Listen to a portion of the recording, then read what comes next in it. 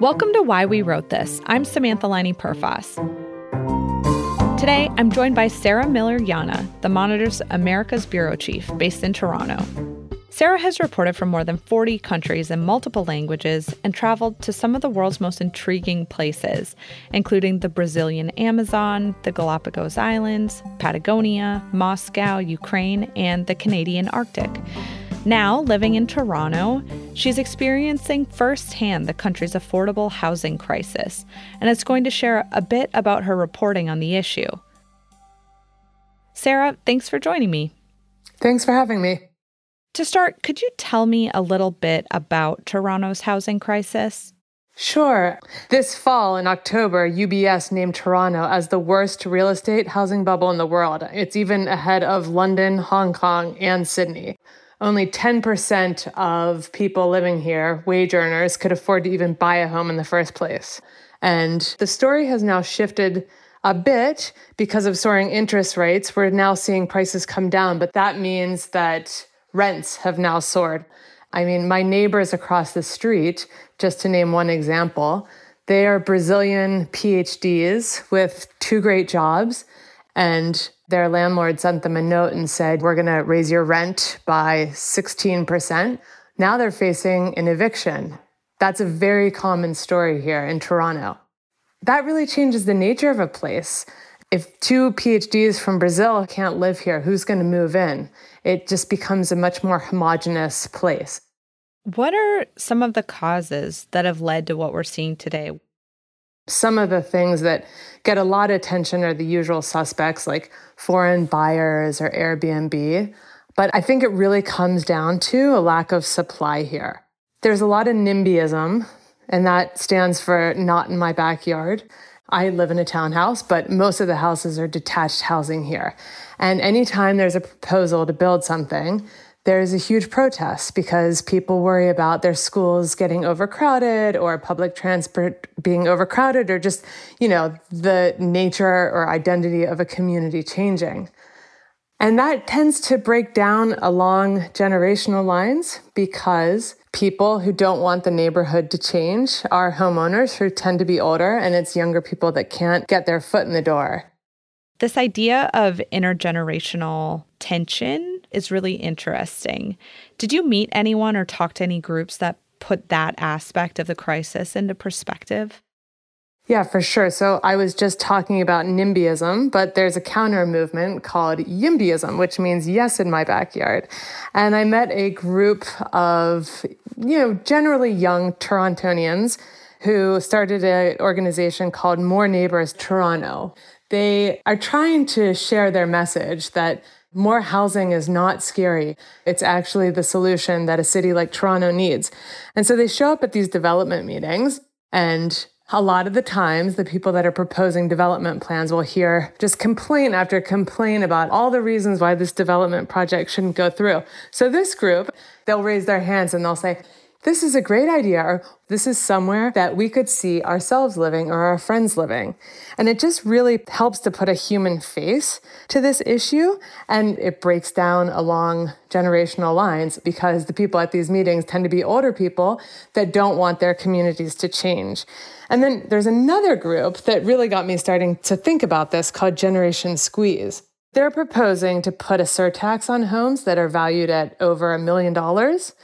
Their whole point is that young people have sacrificed so much and they can't get their foot in the door. And so it really asks older people with housing wealth to look in the mirror and say, how am I implicated in this issue?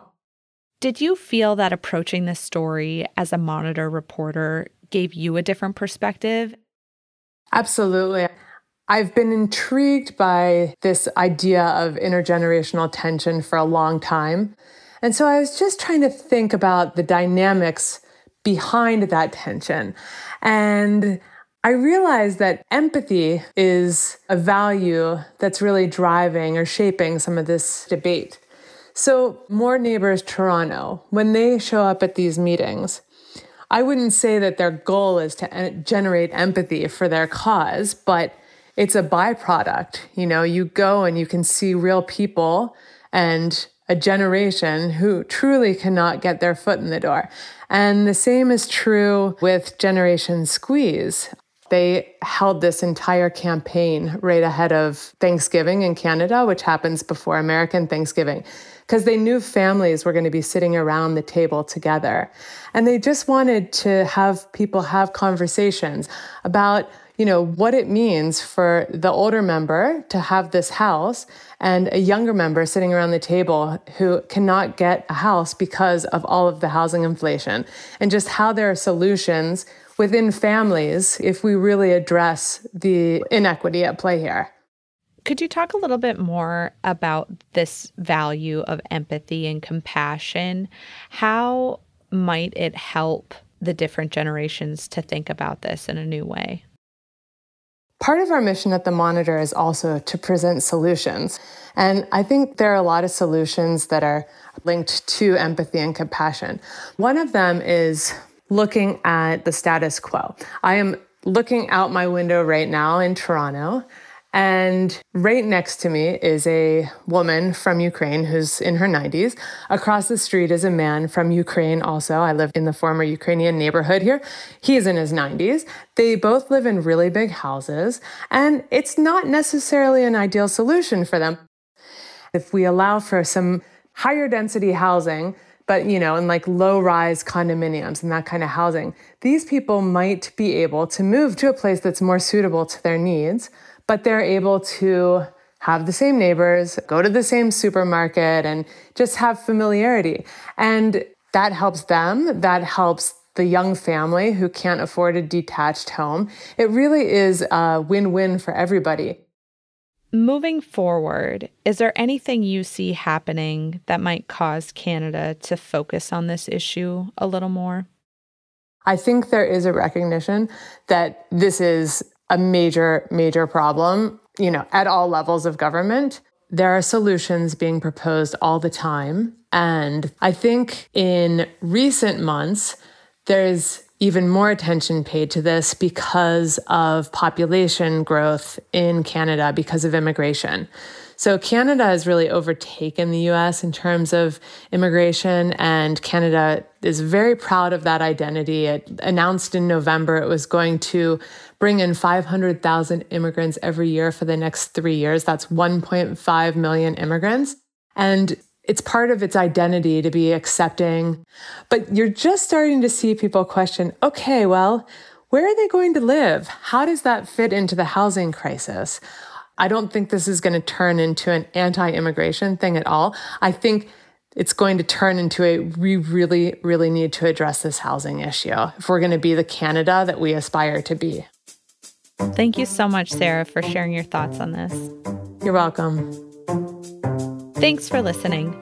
To find a transcript and our show notes, which include links to some of Sarah's work, go to csmonitor.com/whywewrotethis. This episode was hosted by me, Samantha Liney Perfas, and co-produced with Jingnan Peng, edited by Clay Collins.